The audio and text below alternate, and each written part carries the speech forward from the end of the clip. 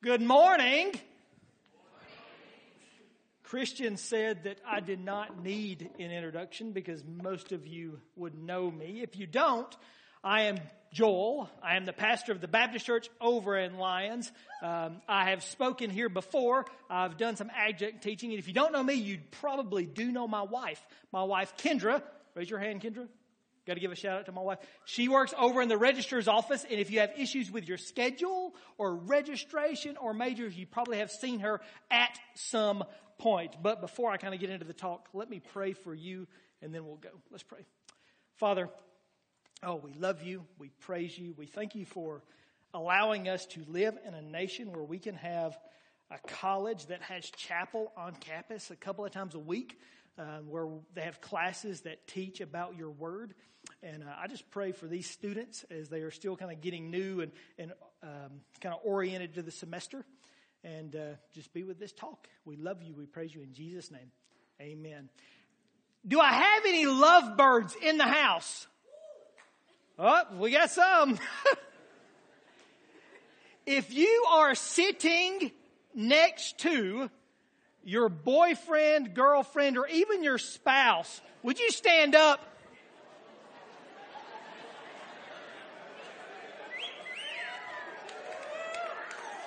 Oh. What? Remain standing. I'm not done. I'm letting the crowd, finish the applause. All right. For all you single people, okay, so couples, kind of close your ears for a second. All you single people, have you ever looked at a couple and thought, how did he get her? Or maybe you're a girl and you go, why is he with her? You can sit down now, couples. Thank you for playing along. Now, this topic was so funny because it came up in our house within the last year, and it had to do with one of the TV shows we were watching. And in our living room, my wife and I both have our own personalized brown recliners. And we were sitting in the recliners and we were watching this show. And I go, hey, do you think they ever say that about us? That we maybe not go together? She smiled and she goes, well, they might about you. True that. I'll be the first to admit that I married up. But it's funny, whenever we think about that, sometimes we're kidding. Sometimes we are being completely honest. And one thing I think we forget is when we make comments like that, we are actually being judgmental. We may not think about it, but we're really being judgmental. And that's an attitude that we really see across the board. If you're in sports, you almost have to be judgmental. This idea of comparing yourselves to others. You know why? Because you want to play. You want to excel. You want to make it on the court or on the field. And then sometimes whenever you don't, you get angry. You get a little upset. And what you're doing, because you know what? I should be the one playing. Here's why. I'm better than the other person. That's being judgmental. If you're a Christian, you do this too. You go to church and you look at the other people who are sitting around you or next to you and you go, I didn't know they'd go to church. Or you might say, I read my Bible more than they do. I pray more than they do. And we get caught in kind of this judgmental trap, this comparison trap, if you will. And I was doing a little research. And I was looking at the psychologist and the psychiatrist and all that. Why do we really judge people? And I like to call, anytime I look at what scholars think, I call the scholars smart fellers. Kind of makes me feel better about myself when I say that. So the smart fellers of our mind say there's really three major reasons that we judge other people, especially when it's in regards to their actions and the things that they do. The first one is that we actually do it too. We just don't know it. So we look at somebody and they're doing something, go, they shouldn't be doing that. Little did we know, we probably do it We just don't know it. That's like one reason we judge other people. Another reason we judge other people is because we envy what they have. We envy what they have. We wish that we had it. So to kind of make ourselves feel better about ourselves, which is the third reason, we kind of judge them. We might say something bad about them. And the bad part is when we judge other people, it has a negative effect on our lives. Sometimes it will cause us to be more stressed. It will cause us to have higher levels of anxiety. Can turn to bitterness, because if we look at everybody else around us and we might pass judgment, cast stones, throw rocks, whatever you want to call it. Whenever we do it, we want to feel better about ourselves, and we might for a moment. We might in a minute, we might be in a time, but over the long haul, it's going to turn to bitterness. Can even turn, according to the smart fellers, into depression. Depression. So in Romans chapter 2, verses 1 through 4, Paul gives us a judgmental reminder. Something that if we just grasp and remind ourselves of when we get in those moments of being and having a judgmental attitude, it'll actually help ourselves out. And the cool thing about it, it's something that you already know. It's probably a phrase or an idea you have said growing up. The thing is, you didn't know it was in the Bible. So if you have your Bibles, or if you just want to look on the screen, we're going to look at Romans chapter 2, verses 1 through 4. But to kind of set the context just a little bit of the book of Romans, really to set the context of the entire Bible, there's really two major people groups in the Bible. And they didn't like each other. People group number one was the Jewish person. A Jewish person. Now, to help me kind of let you see a Jewish person, I have a helper. This is JP, Jewish person. Everybody say, "Hi, JP." So this is JP. Now, I have another person over here going to help me represent the other major people group. Now, they are Gentiles. Gentiles. And as you read the scriptures, as you read the Bible, you're either a Jew by ethnicity or you are a Gentile. Anybody who's not a Jew is a Gentile. And here's my helper. This is Gigi. Gentile guy. Everybody say, "Hi, Gigi." And here's the deal. As you go through the scriptures, there's a tension between these two people groups. The Jews really didn't like the Gentiles. And there's sometimes the Gentiles didn't like the Jews. The Jews were even brought up to not hang out with the Gentiles, because if they did, they'd get Gentile cooties. So the teachers, the rabbis, don't hang out with the Gentiles. They would call them, this is kind of bad, they would call them even Gentile dogs. And they go, "Gentile dog, ha ha." And then sometimes they would look at them, "Stupid." But every now and again, Gentiles would want to be connected with the Jews. And the reason they would want to be connected with the Jews is because of the Jewish God, Yahweh, our God, the same one we worship today. He is there. But the Jews wanted to make it real hard for the Gentiles to get into their club, to become Jewish. So they created a process. Okay.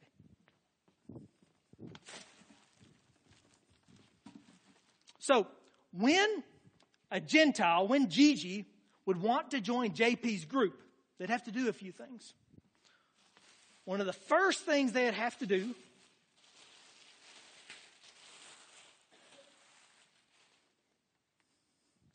is go out and sacrifice a lamb for their sins, just like the Jewish people were brought up to do. So that was kind of like step one. Okay, go sacrifice a lamb.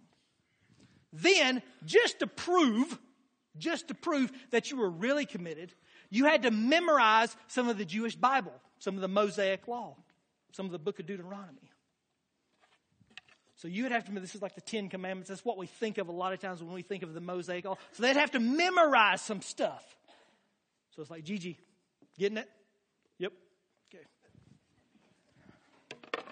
Then after they would sacrifice their lamb, okay, and then they would memorize their scriptures, okay, then they would kind of go out and get baptized. They would get baptized, a showing of connection to everything that the Jewish nation stood for. Now, the last part number 4. The biggest, most difficult thing they had to do to go from a GG to a JP, okay, to become Jewish.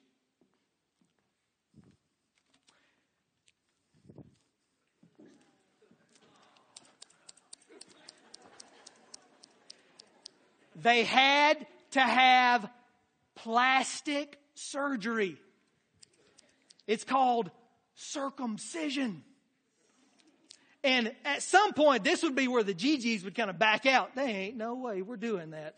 That's just silly. But it was a requirement. And then if they decided we're not going to do it, they would kind of make fun of them. Ha ha ha, you Gentile dog. Or they would just call them uncircumcised. That was like a bad word in the Old Testament. Uncircumcised. New Testament. Bad word. Uncircumcised. Now, I grew up, and some of you, this probably kind of passed most of your time, but when I was growing up, especially like middle school and high school, we had your mama so fat jokes. Your mama so fat. You fill in the blank? And it would be a put down to whoever we're talking to. Well, in Bible days, they didn't have your mama so fat jokes. They had your daddy so uncircumcised jokes.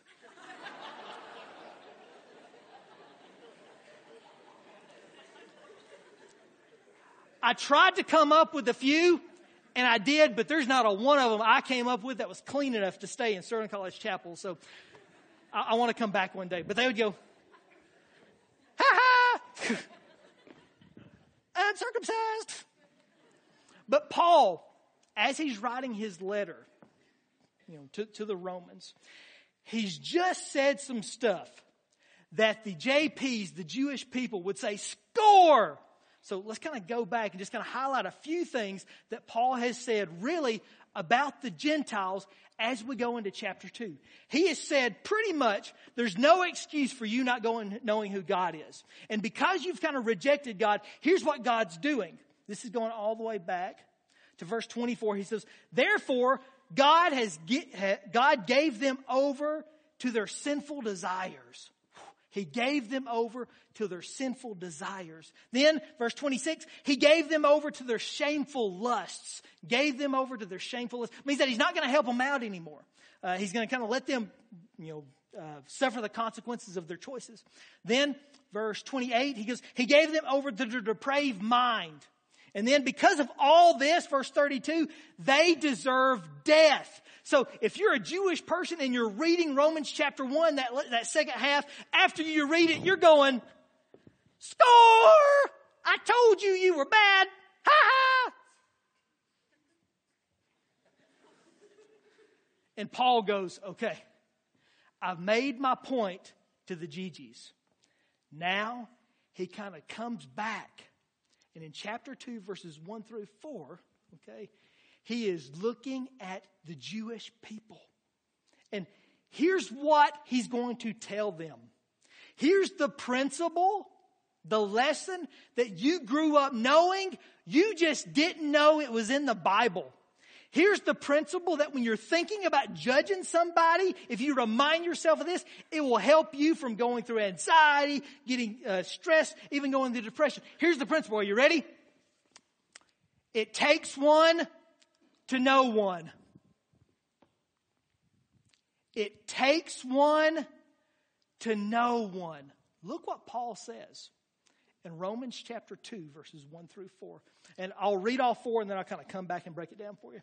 Romans chapter 2, verses 1 through 4 says, you therefore, and I'm reading the 84 edition of the NIV. I think Mr. Rashawn put the 2011. Why they have 2 different ones, I don't know. Now therefore, have no excuse, you know better, you who pass judgment on someone else. For at whatever point you judge the other, you are condemning yourself, because you who pass judgment Do the same things. Takes one to know one. Now, we know that God's judgment against those who do such things is based on the truth. Verse 3. So, when you, a mere man, pass judgment on them and yet do the same things, takes one to know one. Do you think you will escape God's judgment? Verse 4. Or do you show contempt for the riches of His kindness, tolerance, and patience, not realizing that God's kindness leads you towards repentance? So, he kind of takes JP, says, JP, you and I need to have a talk.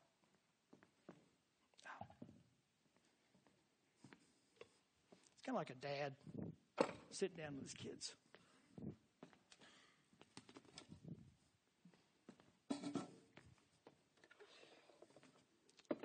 He goes, okay, JP, you are saying all this bad stuff about Gigi. And you want him, I know you want him to go to hell. That's your attitude. And you're pointing fingers and you're saying he's not good enough, but I got some news for you. It takes one to know one. So when you point fingers at him, when you judge him, when you say he's not good enough, the thing is, this is kind of part one of this takes one to know thing. You do the same things. You do the same things. Your attitude is the same way. So you may not go out and worship a different God. You might. You may not, follow, a lot of the sexual stuff that goes on with some of the religions. But the core attitude is the same. Deep down in your mind, deep down in your heart, deep down in your soul, you do the same things. And whenever we go out and we look at these other people and we want to cast a stone or we want to pass judgment, we have to pause and say, you know what? I wonder if I have ever done something similar to that. And it may not be the specific action, but you have to look at the motive. You have to look at what the heart says. And you go, maybe I have. Maybe it takes one to know one, because we do the same things. I have an 8-year-old daughter, and thinking about the idea of her dating scares me to death. And she's 8, and honestly, she's probably going to be a knockout. I was like, It's a good thing, I know, but as a dad, it's like, it's kind of a little frustrating. But my wife, whenever she would teach middle and high schoolers, and they would kind of get ready to go into the dating process, she would teach them 2 questions. These are 2 questions you have to ask before you even date somebody, or you ask the person who wants to date you. Question number 1, are you a Christian? It's a good question. Question number 2, where do you go to church? Good questions. Now, with my daughter, Kennedy is her name, I've added a 3rd question. Okay. Question number 3, and we have been prepping her with this since she was 4. Okay, so I've got 4 years on this. You can even ask her, what does someone have to do before you can have a boyfriend? Question number 4, have you asked my daddy? Because here's what I want to do. When a young man wants to take my daughter on a date, I want to sit down. Maybe I'll be cleaning my gun. That was funny. Somebody should write a song about that. You country singers got that. And I want to have a conversation about his intentions and the things he will do with my daughter. Because here's the idea. I've been a little boy. I've been a teenage boy. I've been a male college student. I know what goes through their head.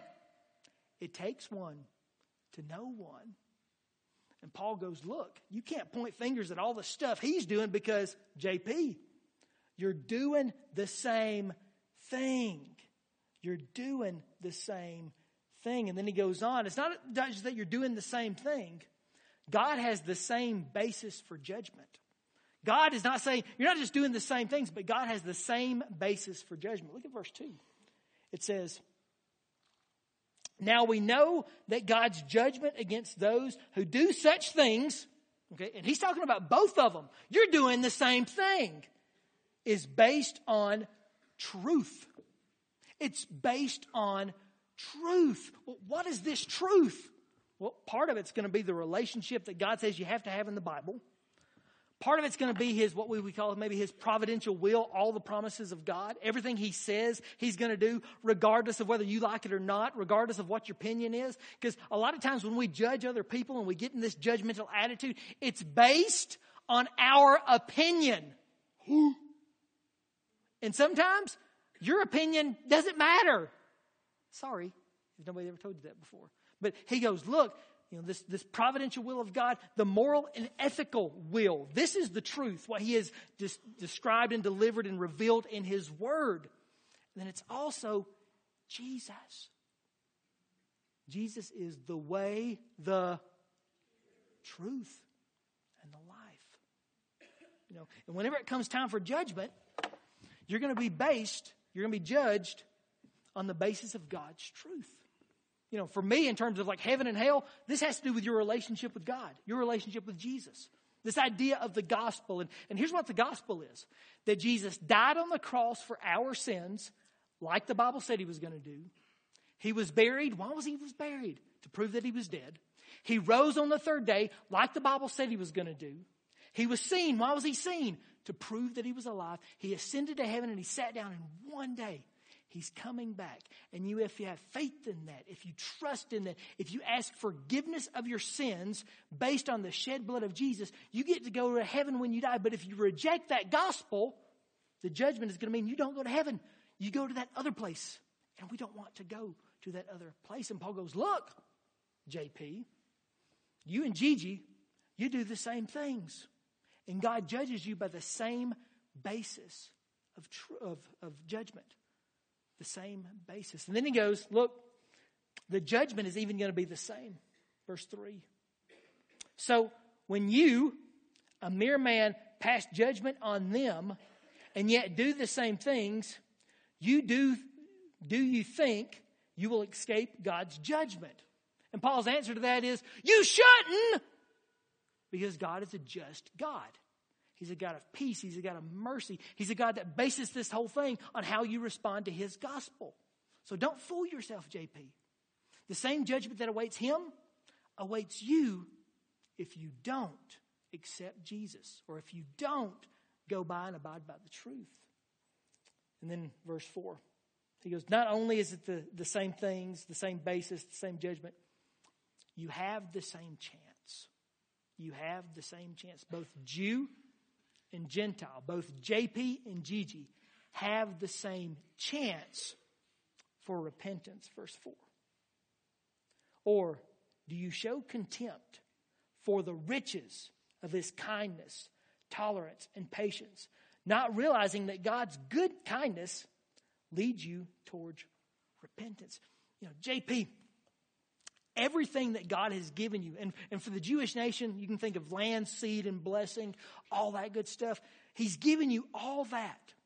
And the reason he blesses you is to move you towards repentance and a relationship returning back to God. And that same chance is there for Gigi too. It doesn't really matter where you come from or what color you are. He's red. Because you both have the same chance. And instead, JP, instead of comparing yourself to Gigi, you should be comparing yourself to God. Instead of comparing yourself to Gigi, you should be comparing yourself to Jesus. That's the standard that we live by. That's who we want to emulate. That's the person we want to follow.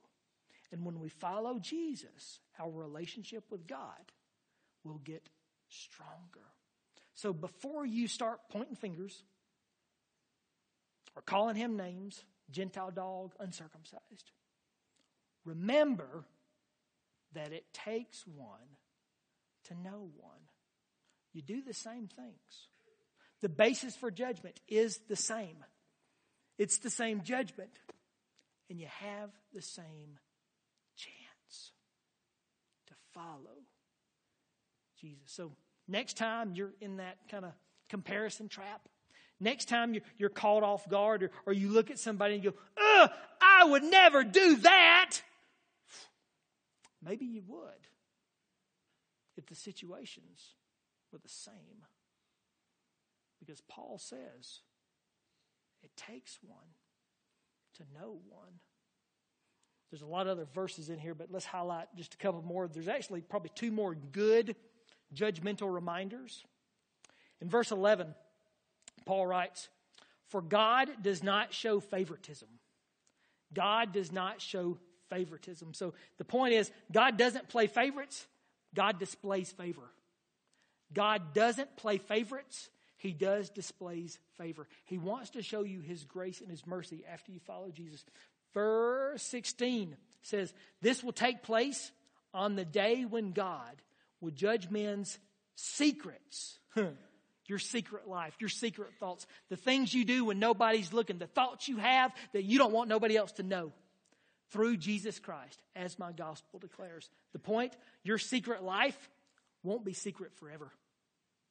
Your secret life will not be secret forever.